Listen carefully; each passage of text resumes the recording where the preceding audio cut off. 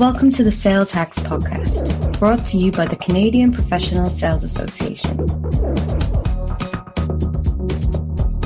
Welcome to another episode of the Sales Hacks Show. I'm your host, Bill Banham. In this episode, we're going to be looking at what goes into creating a sales funnel. Our guest today is Tibor Shanto, Toronto-based sales expert, coach, speaker, and influencer. For sales professionals, team leaders, and organizations across the country, the Canadian Professional Sales Association is your partner in building knowledge and skills to improve sales performance. The CPSA is the advocate for excellence in sales. We invest resources in programming, curriculum development, and professional designations to help individuals and companies become more successful through effective sales. We connect employers and employees, business with academia, and the private sector with government to advance the sales profession and improve Canadian competitiveness. Learn more at cpsa.com. And remember to subscribe to the CPSA podcast through iTunes, Google Play, and more. Tibor, welcome to the Sales Hack Show. Thank you. Pleasure to be back, Bill. To begin with, Tibor, can you give us an overview of the first steps in creating a high-converting sales funnel? I think there's two or three things that you have to do simultaneously. One is clearly understand who your primary market is, who your target market is, and then within that, begin to take that work down to the individuals within that company or within that target organization that you'll need to target. I think simultaneously you need to create a pursuit plan. I think anybody that's listening to this, it hasn't been lost on them that it's not as easy to get in touch with people, and it's not necessarily that they're trying to avoid us, but most of the people that we're trying to reach are probably already packing 16 hours into a 10-hour day. They're implementing whatever plans they have in place for the business. So in order to capture their attention, we need to come up with some interesting ways of communicating with them, and that involves means or what I call modes of communication. So not everybody responds the same way to the same thing. So if you want to take general headings, younger millennials tend to not be as phone friendly as old guys like me. But I think there are realities in between that consist of text, snail mail, LinkedIn, and other means of communicating. So I think you need to come up with, I call it a pursuit plan. I think a lot of people call it a cadence, but how many touch points with what frequency, what consistency of message, and how is that going to be delivered? And again, the work that you did in the first strand, which is who are you targeting, will likely have an impact on this as well. And then going out there and actually sourcing leads that you can work, I think, would be the third.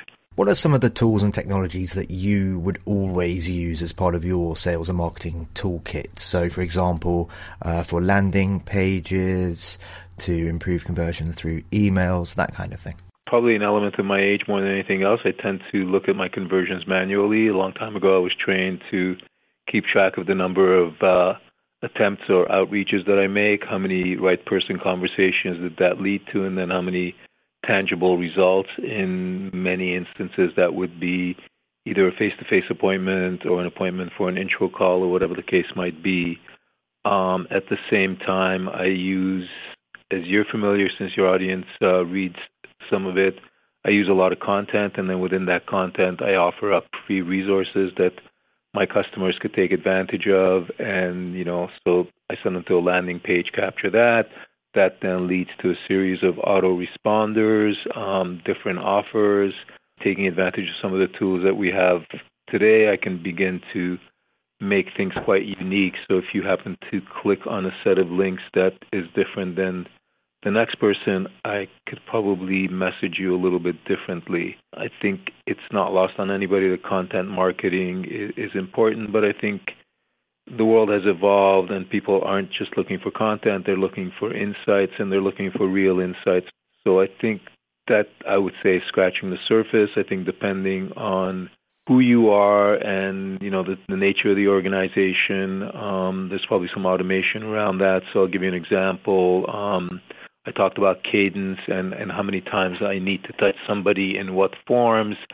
There comes a point where if you're a hardworking salesperson, which you should be if you're listening to this, you're going to have quite a few prospects that you're following. And if you begin to just do simple math that if you're pursuing 20 different opportunities at a given time, and you'll need to reach out and touch each of those opportunities 10, 12, 15 times, all of a sudden you're into the hundreds of follow-throughs, and we're still limited to a 24-hour day. So if you take a tool like Outreach, that will help you, in a sense, scale yourself from a follow-through perspective and avoid the trap that in any given CRM, if you were to go and look at any individual salesperson's CRM, there's probably about 100 to 200 activities that are meant to be follow-ups that haven't been followed up on. And the net effect of that is that the prospect probably went to somebody else. Again, and you can keep drilling down. There's other tools to analyze different elements of deals, to really make sense of the data that you're gathering through your sales journeys. Now tell me, is it possible to tailor the tools which are being used as part of the sales and marketing funnel process based on the preferences and strengths of individual members of your sales team? So for example, if someone is stronger on the phone, to give them more opportunity to use that as their medium. To some degree, I think this should be driven by what type of sale you have, what type of audience you have, and what the customer expectation is. I think it's naive to strictly look at it from our point of view because ultimately we need to make sure that we align and support the customer's effort because, after all, they're the ones at the center of this whole thing. Organizations are trying to do what you're saying. I'm not sure that it's always working, and I would suggest that part of the reason it's not working is they're trying to bend reality to meet the capabilities or lack of capabilities of some of their salespeople, as opposed to shaping the reality around the customer journey and helping facilitate that. How do you think the mechanics of the sales funnel have changed over the last decade? So, for example, due to the onset of social selling? I always use the analogy, and some people don't like it, but until we get to the self-driving automobile, which ostensibly is around the corner, right? But until we get to that point, if you look at cars now, if you look at, even your average mid-range car, it's highly computerized and it's a lot smarter machine that could probably do a whole bunch of things for you as a driver, worlds away from what, your 65 Chevy might have done. But at the same time, in terms of driving, there's still some basics that until you get that self-driving car, the operator in the context that we're talking, the salesperson is still going to make a difference.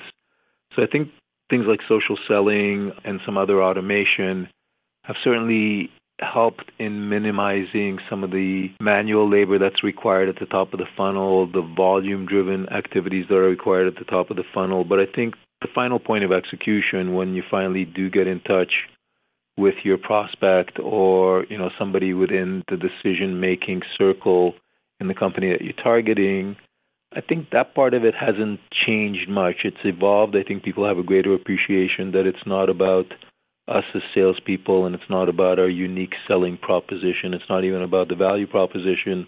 It's about how we need to help the customers. And how we do that and the automation and the tools around that have changed extensively. But I would argue that that's probably a distraction. What hasn't changed is that moment when you and I connect and I need to persuade you to listen to me because I can actually help in what you're trying to achieve and the objectives that you're setting out to accomplish. Okay, so it sounds like an underlying theme here is this whole discussion around the left side and right side of the brain and how certain skills, they will not be replaced. At least not just yet. However, there is also a lot of talk about big changes to maybe more junior level sales roles and duties within the next year to 2 years. So in your mind, Tibor, what does the role and the duties of the salespeople of tomorrow look like? That's an interesting question. I wrote a piece about this last week because what's my future in sales? Because I think a lot of things are going to be replaced and should be replaced by automation, customer success, some of the marketing up front. But I'm going to make a very strong case for the fact that if you're a hunter, if you're good at sourcing a potential prospect and going out there and convincing them that, A, they should consider what it is that you're talking about, and then further that they should consider doing it with you. I don't see that being replaced anytime in the near future. I see the other people being replaced. Certainly, if you look at marketing automation, it's already displaced some people, customer support, account management, fulfillment. I mean, again, if I'm a Staples and I sell you and I convince you to go with me, the revenue follows, right? So the people who are going to be servicing the customers, the people who are going to be fulfilling the orders, there's going to be all kinds of automation. And, if you look at Amazon, it already exists that if your toner and your copier is down to 20%, it'll automatically send an order to Rico or Staples or whoever, and, some nice-looking guy in a uniform is going to come and fill up your toner. All that's part of the sales and revenue, the way people describe it, and all that's going to be replaced by automation. But the guy who brings the prospect to the table and convinces him to leave the other vendor and buy from us, I think those guys are safe if they know what they're doing. Perfect. Great insights as always from you, Tibor. It's always a pleasure to get a chance to interview you.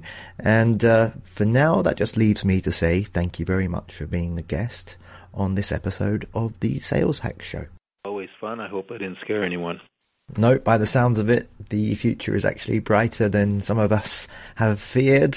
So thank you very much. And until next time, happy selling. Thank you for listening to the Sales Hacks Show. Learn more about the training and benefits from the Canadian Professional Sales Association at cpsa.com.